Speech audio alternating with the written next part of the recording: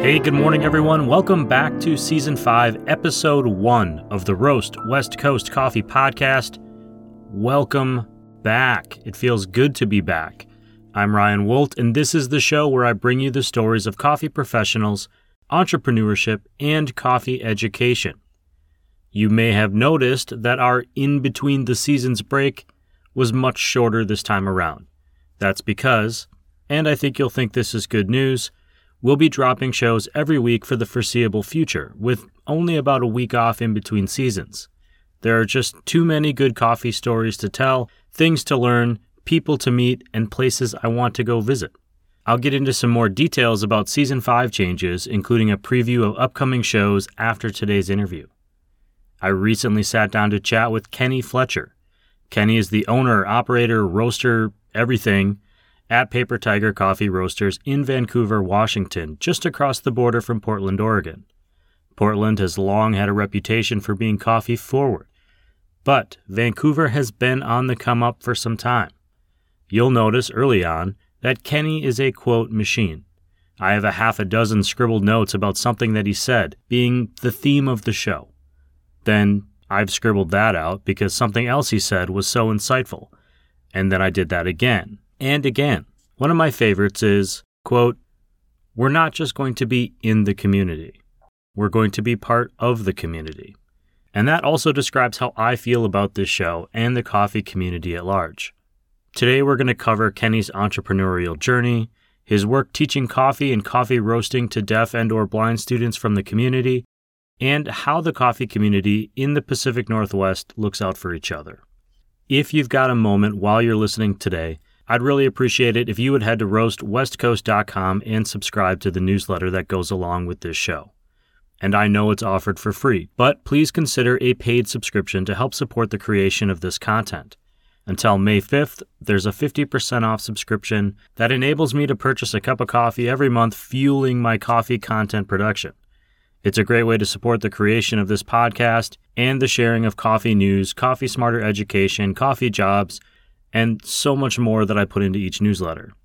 I'm going to add that link into the show notes, and you can also find it on roastwestcoast.com. Speaking of, I really need a cup of coffee, and I've been drinking pour-overs of a single-origin Brazilian coffee that Kenny sent down to me, that I think is called Chati. I apologize if I'm mispronouncing that name. It's spelled C-H-A-T-I. It has flavor notes of smooth cocoa, caramel, and light nut flavor, all of which are coming through for me in a very enjoyable way.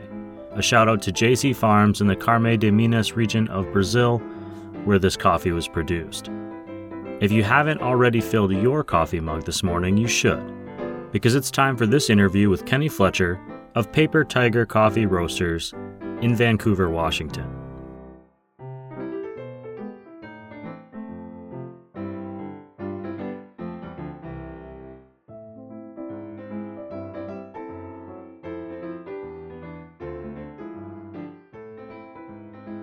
I can always appreciate a gentleman with a bald head.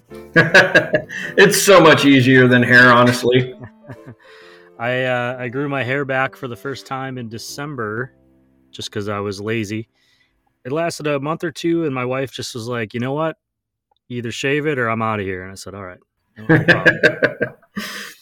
I didn't cut my hair for a little over a year after I got out of the military, and looked kind of like Grizzly Adams, hair down the middle of my back, beard down to my chest, and sitting there combing it out one day and drying it. I'm like, this is a joke, man. It was so much easier without any hair. So it's back in the 90s, and it's never come back. Good for you. Well, I would say, Kenny, welcome to the Roast West Coast Coffee Podcast. If you could, for me, just say your name, the name of your business, and kind of what you consider your job title to be there. Oh, fair enough. My name's Kenny Fletcher. My wife, Sue, and I own Paper Tiger Coffee Roasters here in Vancouver, Washington. www.papertigercoffee.com if you're trying to find it. And I roast master / boss man, I guess. I don't really carry much of a title as well, co-manager or something. I forget what the corporation document says, but about as title as I get. Yeah, I mean, as an owner, I think you do a lot of different things always, but I'm always curious to know what people think of themselves as. And I want to get into Paper Tiger, but I want to start with you personally. How did coffee come into your life? What made you think that you were interested in it? And this is before even starting Paper Tiger. What was kind of a memory you might have of that first coffee experience? So growing up, the first couple experiences were horrible. I wouldn't even drink coffee until I got into the military because, I mean, my father and grandfather were both military, and they always had Folgers. My grandparents being Depression era, they put everything in the freezer to make it last forever. Pull it out that morning, scoop some in there, shove it right back in the freezer, and just slowly freezer burn that stuff to death. We didn't know any better at the time because that's all I knew. And it was just terrible. So I didn't until I needed it. And then I started having coffee, and it was pretty bad too. But then a few years go down the road, and I was working at a ski resort, and I picked up a few extra hours working at the local little coffee cart that was there, just slinging drinks as fast as possible. They were terrible as well, like 7-second shots of the and here, give me $7 and get out there and go have some more fun on the snow, get warm again. Then I went to a good coffee shop and had a proper cup when I was up in Salt Lake, and I forget the name, honestly. But I had gone up to Salt Lake City for a training session that we were doing on some of the ski work that we were doing, repairing skis and boards and whatnot. And I had a cup of coffee and was like, wow, this is good. And so I kind of geeked out on it, picked the guy's brain for a while, and probably annoyed him because, like every noob, I was in there just going, oh, what was this? And how is this? And what do you do with this? And got all goofy with it. And but it really opened my eyes to the fact that there was something better than what I had grown up with. Things kind of transitioned, did a bunch of other jobs in between. Basically, I was a bartender for a lot of years. Same job, different vice. You're creating craft cocktails for people that are pretty particular about what they want, and they're willing to pay a couple dollars to get it the way they want, which helped. But I'm a morning guy. Even before I went in the Army, I was up at 4:30 in the morning, just awake. That's my biological clock. So if I worked the bar and I shut the bar down at that night, as soon as the sun came up, I was awake. And then I'd get a little nap right before it was my turn to go back on shift, and just existed that way for a long time. The opportunity to buy this little place came up. It was called Paper Tiger Coffee Company before, which was kind of a funny little story how we kept the name similar to what it was. My wife and I were talking about it, and I said, well, I'm going to go over and just kind of chat with the guy. And so I showed up one day. I was on my motorcycle, and it was early September, cold morning, a bit wet out. So I had my leathers on, and I'm looking a little wet and rough and kind of not the normal coffee shop person going in there. But I started talking to him about, interest in wanting to purchase the place from him. He had it up for sale. Everybody knew he was trying to sell the place. But there was a bunch of chatter in the background from the people that were there. I was going to turn some weird biker coffee shop or something. I thought, you don't know me. I'm a pretty nice guy, And so we decided to stick with Paper Tiger. I don't know if they knew what Paper Tiger stood for. And for those that don't know, Paper Tiger is it's an old political term for something that looks big and scary until you really investigate, and then it's just a picture. It's just paper. So it's not as scary as it would seem once you start to investigate. It was a term we used for the old Russian military back in the Soviet days, when they would march one battalion around and around the Kremlin over and over and over to make it look like it was massive and a huge force, when it was really one battalion. That's actually kind of interesting because when you walked in there in your leathers and kind of looking like the motorcycle guy, they were looking at you as this big, scary guy. But at the same time, you're saying, hey, I'm actually a pretty nice guy. I just got a little rough exterior this morning. Right. Matches with the name. So when you were looking at it, it was just a coffee shop, though, not a coffee roaster. Is that right? It was a coffee roaster, but it was failing. They were doing $75 a day in sales and a little bit on the side as a commercial bump. But it was, you can't survive in a coffee shop in a retail brick and mortar setting on $75 a day. That's just impossible. They were hemorrhaging money monthly.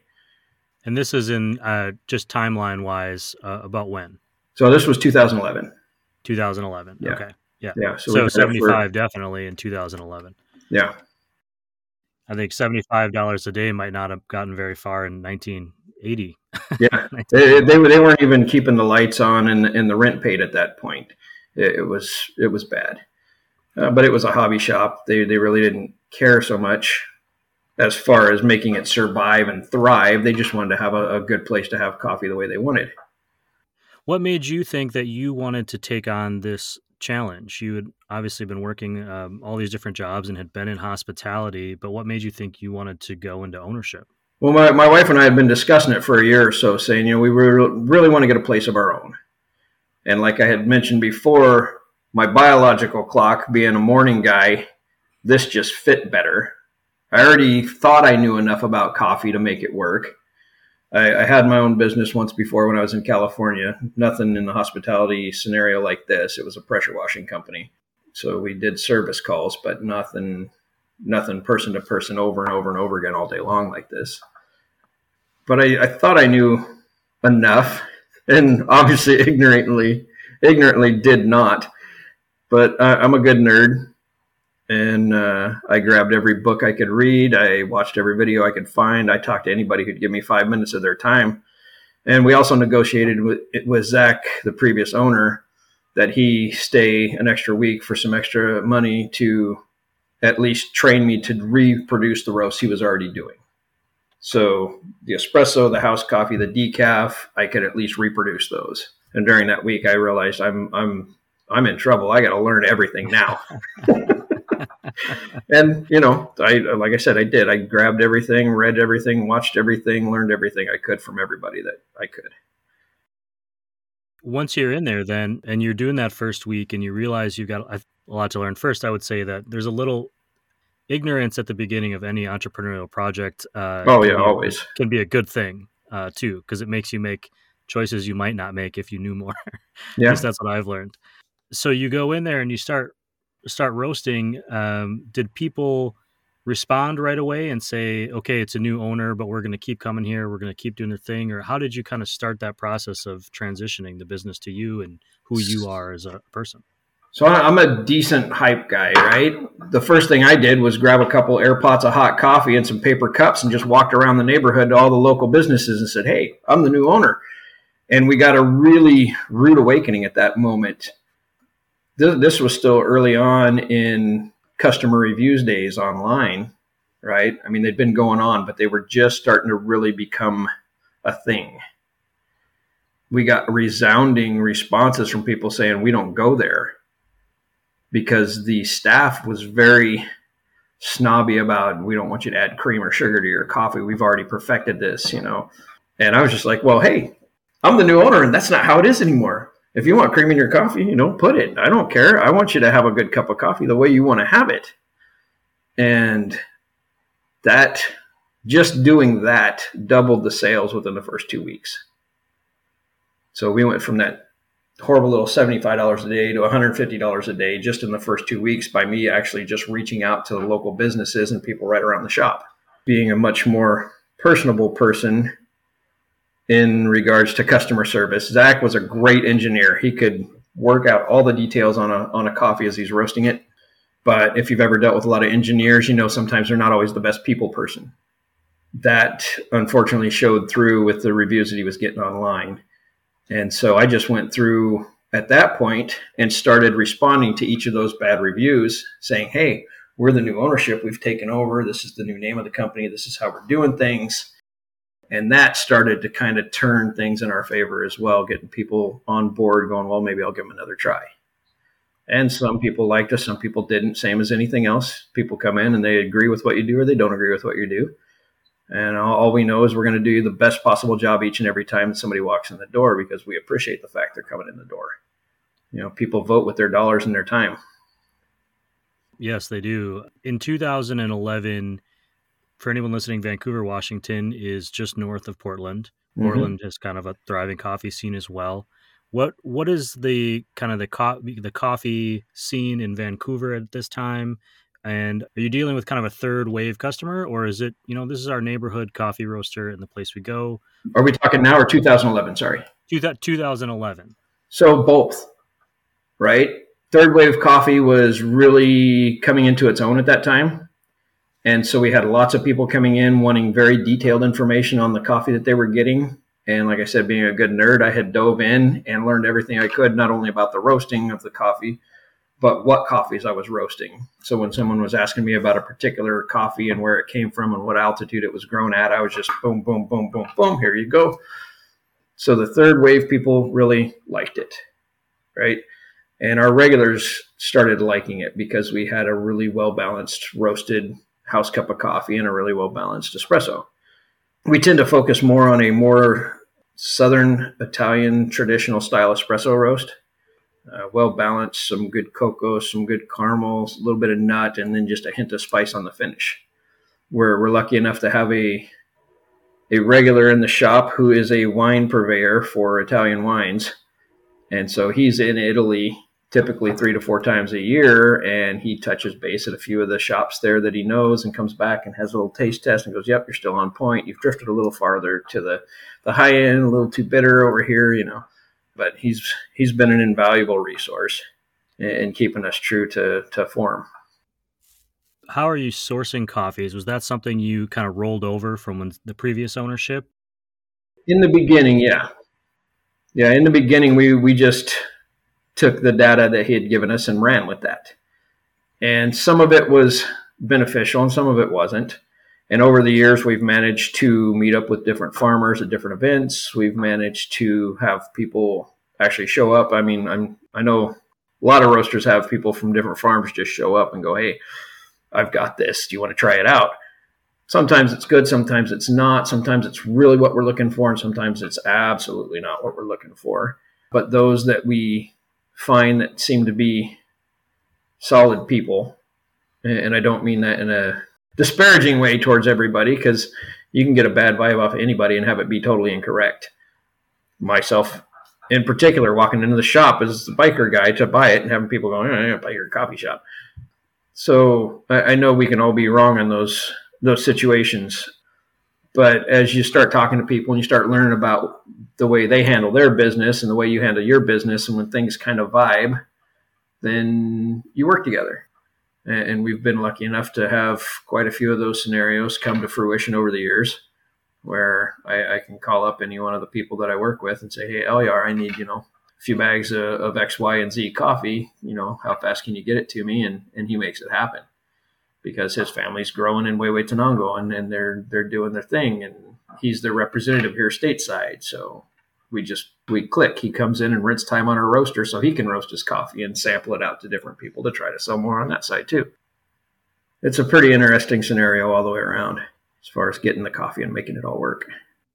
I was just thinking about first impressions and you going into the shop and thinking at the time that you knew enough to know, and then having kind of a learning real quickly that maybe you didn't. The customer's not really sure about you or not happy with the previous kind of service levels. Now that you're 11 years beyond, 2011, you've been doing this for 10, 11 years. You've been perfecting your craft, so to speak. Looking back, how do you think that you have changed, and how has the shop changed over the past 10 years? In so many different ways, I have changed. The shop, we've managed to keep the initial feel that we wanted, right? A little backstory on that, just to give you perspective on it. When I was a kid, I got to go with my grandpa to his little local coffee shop, just like twice a year for about 5 or 6 years running. And the little lady that ran that shop, her name was Deb. I don't know if it was Deborah or something different. Everybody just called her Deb. But she was the sweetest little lady in the world. Never forgot my name in all those years, even the very first time I walked in. Hi, Kenny, how are you? Welcome. Do you want a cup of hot cocoa? And it was the days of you want leaded or unleaded, and maybe a slice of fresh pie with that. And it was just always a warm and welcoming environment. It wasn't super sterile, and I don't mean that in a bad way. You go into some shops and everything is so pristine and so clean, you're almost afraid to sit down and have a conversation with people, because they're definitely quartered off in their own portion. And there's time and place for that. But in this particular one, it was very, come on in, you're always welcome, sit down, get comfy, have a conversation with everybody in the room. And my grandpa and his friends would sit in there and they'd argue like cats and dogs all day long. And then they'd go next door at the barbershop and do the same thing, where they're each getting their hair cut, playing checkers and arguing about everything. But at the end of the day, they all shook hands, gave each other a hug, said, okay, we'll see you Sunday at the potluck or whatever. And it was just a warm, welcoming environment. So that is what we wanted to do with Paper Tiger when we took it over. And that's kind of what it feels like. You walk in, everybody's like, I feel kind of like I'm going to my friend's house or my cousin's house or something. You know, I just feel like I can sit down and start talking to people. And you can. That's kind of the environment that we've managed to not only create, but keep through all the years. Pretty much anybody can walk in and they may feel off for a quick second because they're not used to it. But within 5 minutes, they're having a conversation with the people at the table next to them, and they're doing their thing, and they're having a cup of coffee and totally engrossed in whatever the topic of conversation is. For myself, there's been a multitude of changes. Early on, I wanted to make whatever coffee be that coffee I wanted it to be. And throughout the years, I've learned that some of those things I can drive and get the flavors that I want. But when you're dealing with a really high-end quality cup of coffee, you really want to find where that coffee shines the best, be it a light roast, a medium roast, a dark roast, whatever. And sometimes that coffee has multiple places where it really shines. I don't know how many other people do this kind of technique, but if I find a coffee that's got 3 really great keynote spaces on it, I roast it separately to those 3 different places, and then I blend it together on itself. So you get a really complex single origin that way. And it's served us well over the years. I have not heard that from another roaster doing this show. And that is really interesting that you're taking the same bean, roasting it 3 different ways and blending it together. That's almost enough to make me come drive up to Vancouver, Washington in the near future. And I'll just send you some as a sample, you know. Send me your address afterwards and I'll get you a sample platter and you can play with whatever you want. That's very, very kind of you. So as you're saying, kind of as a roaster, you've grown in the way your relationship with the coffee itself has changed. Oh, absolutely. Like I said, early on, I was trying to get something that had the right kind of flavor tones in it when I'm talking to the different brokers and growers and farmers and, you know, everybody along the chain. And when somebody says, okay, this one's got caramel, cocoa, and nut, I'm like, well, I need that. Okay, yeah, give me that. And then I'm going to make it taste the way I want it to. And, you know, to some extent, you can do a lot of that. But you can't do that with every single coffee. You can't take certain ones and make them taste really strongly of cocoa and caramel if that's not the flora and fauna in the area where it grows. And that's not any of the natural inherent flavors that are within the coffee to start with. I've lessened on that and learned more to be a little more organic myself. One of the reasons I reached out to you and I was excited to talk to you is your work with the School of the Deaf and the Blind. And specifically, you have students that come in and learn to roast or learn to work in the coffee or to make different styles of coffee. How did that effort start? And how has that impacted you as an owner and by extension, Paper Tiger as a company? It's been an amazing journey. It just really struck me because I actually grew up with neighbors who were deaf and my best friend's parents were deaf.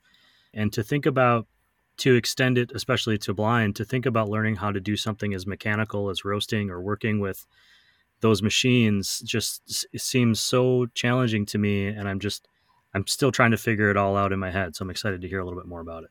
Yeah. And for us at Paper Tiger, it actually started with the School for the Blind. They have a small roastery and coffee shop there at the school. And because it's the state school, many of those students actually live on site throughout the school year. They might go home for spring break or on the occasional weekend, but most of them live there on the school grounds during that time. So they go to the little coffee shop or they learn to work in the roastery. And that kind of blew my mind when they asked me about it. It initially started with, hey, we've got this roaster up here. We're having some problems. Can you come take a look at it for us and see if you can diagnose what's going on or troubleshoot it? I said, well, I'll do what I can, but it's not the same machine that I work with. You know, the basics are all pretty much the same. So I got up there and we kind of went over it, got it all working, got everything dialed in for them. And then They said, would you be interested in teaching some of the kids how to roast? And then they can come back here and teach the other kids how to roast. And then we can keep the cycle going year to year like that. And I said, you want me to put these kids on my machine, which is much larger? They have a little 1 pound roaster that's tabletop, and you have to actually hand stir the cooling tray and everything. It's a really, really basic unit. Mine isn't huge either, but they were wondering if I would do that. And I was like, well, if you're willing to send the kids up here, how can I say no to trying to teach them? So I put a little notice up to our local community, put some flyers up on the door saying, hey, this is what they're asking us to do.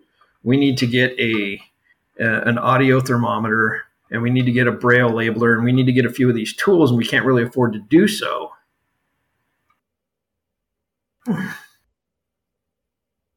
Sorry, I always get a little emotional telling these things. It took about 5 days, and we tripled what we needed.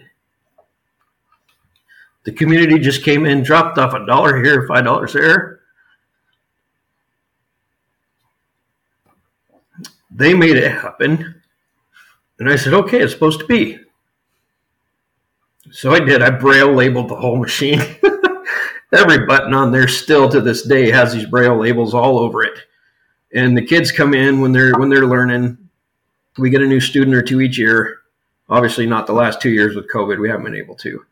We've still done some training with them, but not the full training that we would normally do. But the kids come in, and I talk them through the machine, and they'll reach over and they'll read each of the buttons once, maybe twice. But by the time they've gone over that machine 2 times, they already know where everything is, because they're used to mapping out their environment like that, right? Just like you or I walk into a room and go, okay, there's the table, there's the chair. They might have to map it out in a different way, but they map it out, and quite rapidly. And within the first 2 days of working with the first student, I knew that all the hangups that I had were my hangups, not their hangups. It was all these little mental hurdles that I put up that were stopping me from just diving right in. And as soon as we dove right in, it just took off. The kids came in. We developed a special roast that's only for the school. We call it Liger. Their mascot is the Lions, and we're Paper Tiger, so it's Liger. And one of the blind students actually drew the little logo. So it's this little hand-drawn tiger logo or Liger, I should say. Obviously not completely blind. That student could see a very small diameter pinhole area out of one eye. And so she sat there and drew this version of what a Liger would look like. And that's the logo that goes on that bag of coffee every time we put it out or they put it out. They do the same roast at the school all year long too.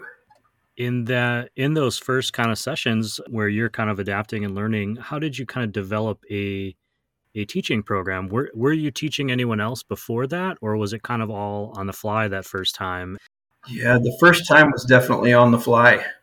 I didn't know what to expect, right? Always a student, sometimes a teacher, and never an expert, right? Sure. So I went in as the teacher, but really learning myself as we went. And you really have to do that anytime you're dealing with somebody who is otherwise capable, right? Everybody's got a skill set. It's about finding out what that skill set is and then honing that as best as possible. And so there's a general rule of things that we do when we're teaching somebody new how to roast coffee or how to brew coffee. But it's really seeing what each individual can and can't do in the same way, and then figuring out how to make it totally accessible and easy and repeatable. It's a learning experience every single time we bring in a new student. Sure. You started with students from the School of the Blind and eventually students from deaf students as well. Yep. I read somewhere that your staff knows ASL, American Sign Language. Yep. If they don't, it's something that we pay for them to go and take the classes and learn.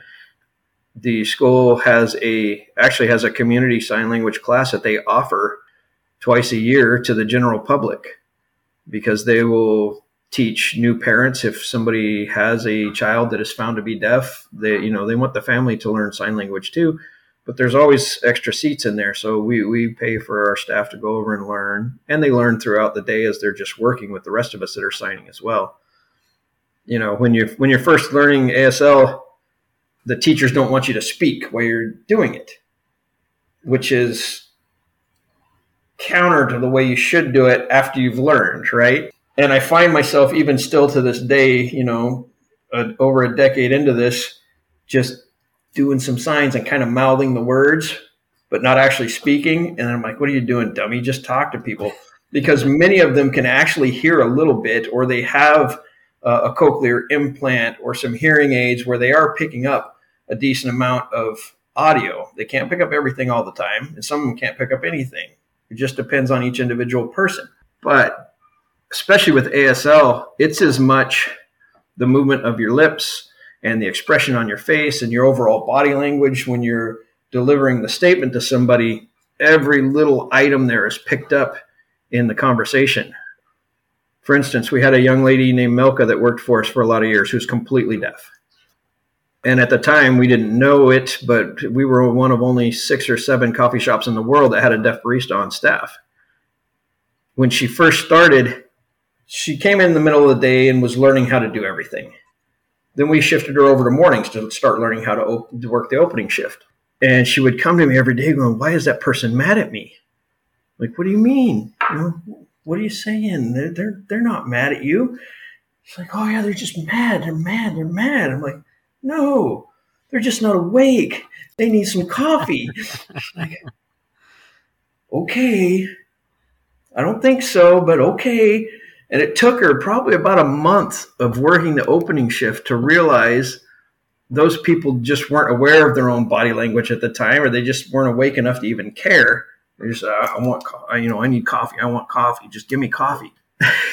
So she had a really hard time in the beginning. So now we preemptively tell all our deaf students going, some of the people are just going to be mad, and it's not you. They just want coffee before they can actually start talking with everybody else. She's like, oh, okay. And all of them have that same kind of reaction. What are they mad for? It's interesting to see that transition to go from, okay, those people are just not awake, to, oh, why are they mad? Well, you already answered my next question, which was if any of these students become employees. But the program itself, is that part of the goal of the program, is to teach this as a job skill? Yes. Or is it just as an opportunity to learn coffee? So it's both. Some of the kids think they want to do coffee, and then they come in and they actually work it for a while, and they're just, no, this isn't for me. I don't ever want to do this, And some of them come in really wanting to actually work and do coffee. It's awesome to see it do. We can't obviously hire everybody that we train. We're still a pretty small company overall.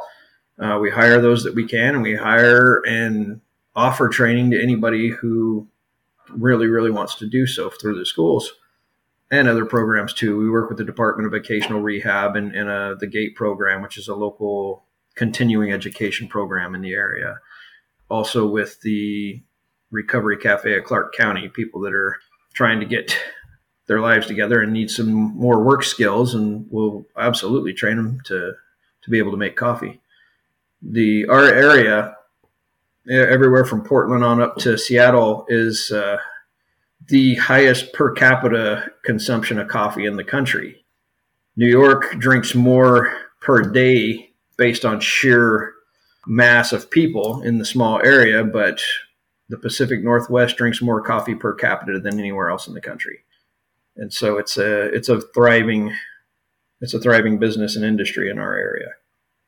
Has your area, specifically Vancouver, has there been a lot of growth in the coffee industry? I mean, I'm wondering, in 2011, how many other coffee roasters were there? And now, have you seen that been growing over the last 10 years? Oh, it's absolutely been growing. When we started, we were one of 5 or 6 roasters in the area. I forget the exact total. There was ourselves, Compass, Brewed Awakenings, Brewed 360, Gorge Coffee. There was about 6 different roasters when we started up. Now there's, I believe, 13 roasters in the area. Any competition between you and Portland? It's competition, but it's also, we're also all colleagues, right? We're all working in the same industry, and some people I get along with, some people I really don't always get along with. But overall, if one of my colleagues needs some help, they're shy on a bag of coffee or something, and I happen to have it, I'll take care of them. They'll pay me back. And then on the off chance that I need a bag of coffee or I need some time on one of their roasters because the part broke, we've all kind of bounced off one another and made it work. It was funny. We did a commercial for the city of Vancouver the year before COVID kicked in. And every one of the three coffee roasters, ourselves included, all basically said the same thing, not knowing anything about the other's interviews. It was kind of amazing that we all had the same kind of mindset in the way, not only that we were doing things, but how we would help out any of the other coffee roasters in the area if we thought it would do any good. I watched that video last night, actually, and I'll share it on the newsletter for anyone listening so they can see it as well. You mentioned at the very beginning when you went into, even just before you even purchased it and you came in, you rode your motorcycle in. Have you brought any of that motorcycle culture into the shop? And I ask because I saw that you did a bike night. Yep. I was a motorcycle rider, and I have a hard time imagining a bike night at my local coffee shop. So I'm wondering how those two worlds have meshed over the years. So the bike nights are it's always an interesting group of people that shows up. Being the Pacific Northwest and as wet as we get during the winter, we don't always do it during the winter. We're getting ready to start back up here in a few weeks. We decided just Monday morning that we would do it right after Easter. But it's it's an interesting dichotomy when that happens. One group in particular, the Bikers for Christ, come in a lot, right? They have a Monday meeting there with whoever just shows up. They just all sit around having a cup of coffee together. It's not really a formal meeting or anything. They just all come and have coffee that morning. It might be 3 or 4 guys. It might be 24. You never know what's going to happen. And it's the same with bike night. You know, we've been in there and it's just been 4 or 5 of us sitting around the table, sipping on a cup of coffee and joking. And there's been other times where there's not even room for everybody to be in the building at once. Bikes lined up throughout the whole parking lot. We do rides with, we're a good kickoff point for a morning ride. Start there, get a cup of coffee, maybe a donut, and then, you got 5 or 6 stops throughout the day. It's a good way to do that. We're a decent rally point for that kind of scenario. What I hear and what I think of back to the events that I had done, and poker runs was a big thing where I come from, if you're familiar. But it's motorcycle, whether the community is motorcycles or the ASL community or a local softball team, your space it's a community of people, and you're going to have people from all walks of life that come through that door. Yeah. And you're kind of providing a space for one kind of segment of that community.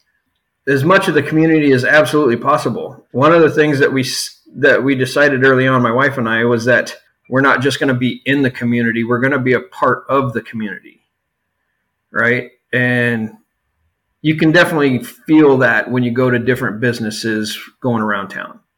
There are those that are in that position because that's the most high traffic area where they're going to get the most sales. And then you got the people that are there because they are part of the community. We want to be the latter. We want to be part of the community across the board. Like with the deaf community, by and large, they are near the school within Vancouver. There's a huge majority of the deaf community that lives within blocks of our shop. We're literally directly across the street from the school for the deaf. So the kids didn't think much of it at the time, but they gave me a sign name. It's the letter K, like you're shaving your head, because I'm the bald guy. They played with different ones, K's like you're riding a motorcycle and different things. But I thought that was pretty awesome that they would give me a sign name. That's acceptance into that community. And it wasn't just because we're teaching them how to do stuff. It's because we were literally trying to learn and learn and learn more and more ASL all the time. So we could talk with them and we could actually have a full-blown conversation instead of, what can I make you this morning? Which is great. But if all you can say is coffee or milk or a little bit of sugar, you can say, hey, how are you today? What are you doing later? You start talking to people and having a full-blown conversation. that's really impactful for somebody who has any kind of language barrier. I can relate to that a little bit. When I moved to California and took over restaurants, I didn't speak Spanish. Right. And Spanish, especially in communicating with people in Spanish, both customers and employees, was a challenge. And I made a worksheet, and we started posting worksheets, and it became part of our training, because I realized very quickly if part of your staff can't communicate with the other part of the staff, this is not going to work. Yeah, especially in a kitchen, because you're constantly moving around. You got to be able to say, I'm coming on your left, I'm stepping behind you, order up. Whatever the scenario is, people around you have to know what's being said. Yep. And my Spanish is still not very good, but it became something that made me and my staff closer together, because we were learning. I was learning, and my team was learning together. They were learning more English. I was learning more Spanish, and we were trying to meet somewhere in the middle. You work in hospitality. Anyone who's listening who's worked in hospitality, there's already a whole different language that you use, I think, in that world with your job. And, you're kind of throwing out some kitchen terms there, but there's an entirely different sort of engagement than between two people who work, say, at adjoining desks.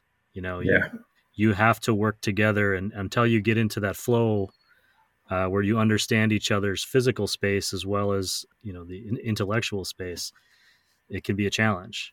Yeah, we jokingly call it the espresso dance, because we're all moving around the same machine and we're all doing this little thing, and people are just like, wow, you guys have been working together for a while. Like, no, actually, she just started like a month ago, but she's learning the dance. It helps when everybody's on the same page. Absolutely. And if you're at home listening to this and you're wondering what it's like, take a partner or a friend and go into the bathroom and shut the door and have you both try to wash your hands at the same time. That's kind of what we're talking about. Yeah.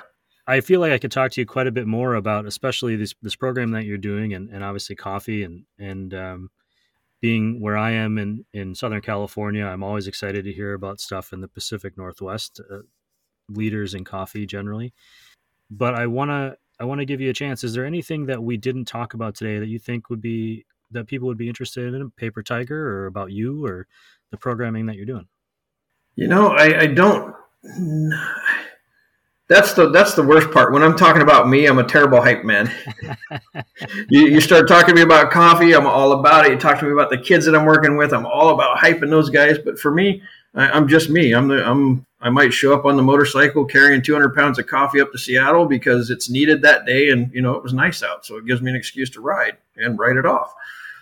But well, how about this? What motorcycle are you riding? And when you're on that trip, if you stop to get a coffee somewhere else, what do you order for you? All right. Well, I ride a 2005 Yamaha V-Star 1100 that's been fairly well customized out. Nothing bad about the Harley guys and the Harley riding and all that, but it's a little less maintenance. And when I'm, especially for business, I want to make sure that if I've got to go to Seattle with 200 pounds of coffee and I can strap it to the back of the bike, I'm going to make it there. But when I go to other coffee shops, first thing I always order is a shot of espresso. If that's tasty, then I order a cappuccino. Because between those two, I can pretty much tell what I'm going to get from that coffee shop. And if I like it, I tell all my riding buddies, that's where you go. If you're on the road and you're heading up Interstate 5, this is the spot right here at this particular location, or this is not the spot. Don't go there. This is terrible. I've only ever said that about 2 coffee shops, and I don't want to throw them under the bus because it's not my place to judge who likes their coffee and who doesn't.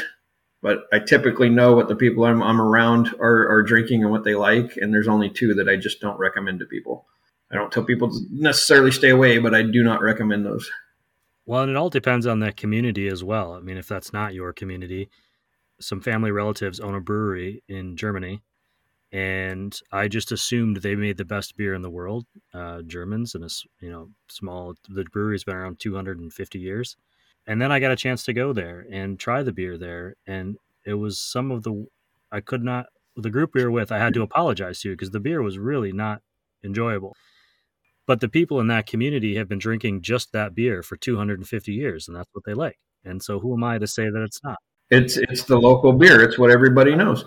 I grew up in Southern California and down in Yuma, Arizona for the most part, and I grew up with some really good Mexican food. So I'm spoiled. I come up here and I have Mexican food, and I'm like, thank you. And I try to be as nice as I can about it, but it's so not authentic in so many cases. There's a couple really good Mexican restaurants up here, and I tell everybody where to go for that. If you want the good stuff, you go here and you go here.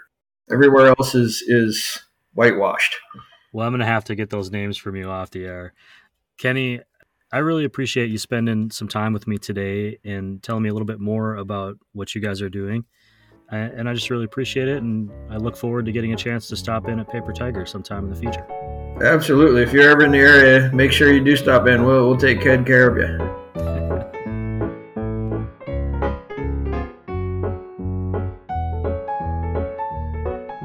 To recap today's interview, a paper tiger is one that is outwardly powerful or dangerous, but inwardly weak and ineffectual. It is something that looks big and scary, but ends up being just paper, not scary at all. That's just a really cool concept and something I've started looking for in my own life.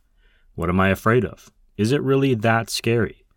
If I sit down with a cup of coffee and examine it, will that fear be justified? Kenny was once the paper tiger himself when he was recalling the reaction to him being interested in buying the cafe over a decade ago. His appearance as a big motorcycle guy scared off some of the people in the shop. But his response was, quote, "I'm a pretty nice guy." His story is a good reminder that sometimes it is best to learn as you go. Ignorance can be bliss at the beginning of an entrepreneurial effort. If we really knew all of the pitfalls, we'd probably never make the leap. But after you've leapt, like Kenny did, you have to sink or swim. Successful entrepreneurs can be incredibly resourceful when their back is against the wall. Paper Tiger as a company is unique in their efforts in other ability communities. And Kenny's theory on teaching to individuals is how I wish all schools were able to educate. I ran that idea by my wife, who works in the education field. And before I even finished telling the story, she was nodding along and confirming that it was her wish too. I really encourage any established or burgeoning entrepreneurs to look for opportunities to support their communities and not be afraid to take on something that may be scary. It may just be a paper tiger, and as Kenny learned, the hang-ups may only be yours. If you want to learn more about Paper Tiger Coffee Roasters or buy some of their coffee, check out their website, papertigercoffee.com, or follow their Instagram at Paper Tiger Coffee Roasters, links of which will be in the show notes and in the newsletter on roastwestcoast.com. So let's get to some Season 5 changes. First and most obvious, more shows, smaller breaks. Plus, a lot of the focus of this show has been on Southern California, because that's where I'm based. But I'm expanding the horizons of this show. This season, I'll still have guests from SoCal because there's a lot of great coffee going on here, but I'll also be chatting with coffee professionals from Washington, Oregon, Idaho, and even Canada. I'll be connecting with roasters who specialize in decaf coffee, artists who paint using coffee grounds, and national champion coffee roasters like Mostra Coffee's Nick Berardi, who's going to be a guest later this season. Of course, our favorite Coffee Smarter experts will be back, including Chris O'Brien of Coffee Cycle Roasting, Siri Simran Khalsa of Lofty Coffee, and Jared Hales of Hasea Coffee Source. They're going to be joined this season by Ryan Sullivan. He's the roasting director of that award-winning Mostra Coffee company. There are also going to be some changes happening online. The newsletter is becoming a bit more comprehensive, with new content including the Bean Journal, which will detail what and where I'm drinking coffee. I'll also be traveling to a dozen states this summer in search of great coffee and creating some specialized sections for Coffee Smarter education, interviews, coffee jobs, and guest columns from other fans of craft coffee. I also have a new coffee column coming in the Coast newspaper, which I'll link to in the newsletter every week. I know it's a lot of new stuff, but I'm excited to share so much more of this coffee journey with you, and I hope you enjoy listening. You can always reach out to me at Roast West Coast on Instagram with ideas for Coffee Smarter episodes or recommendations of people that we should interview for the show. I want to thank everyone for listening to this episode. I always get so nervous to launch a new season. Luckily, I have a lot of support.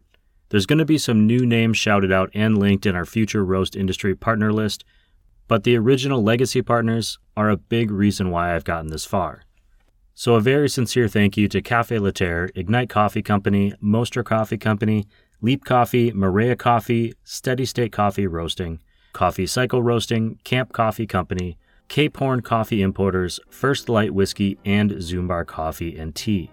Please consider joining them in supporting the creation of this content by subscribing to the paid version of the newsletter. You can get 50% off a monthly subscription until May 5th.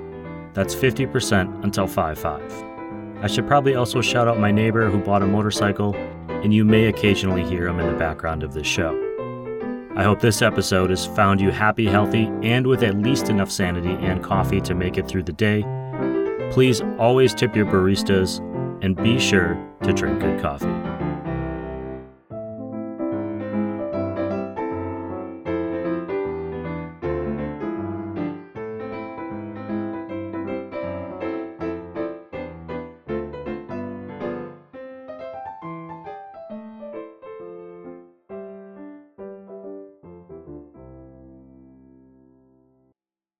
I like beer. Hey everyone, if you like the Roast West Coast Coffee Podcast, you might also appreciate the I Like Beer the Podcast. Listening to these guys is like being a fly on the wall of the pub with a few of your favorite mates having a pint. These professional beer appreciators have plenty of stories to share on everything from the mating habits of penguins to their behind-the-scenes brewery experiences. Check out the I Like Beer the Podcast wherever you are listening to this show about coffee, or head to ilikebeerthepodcast.com.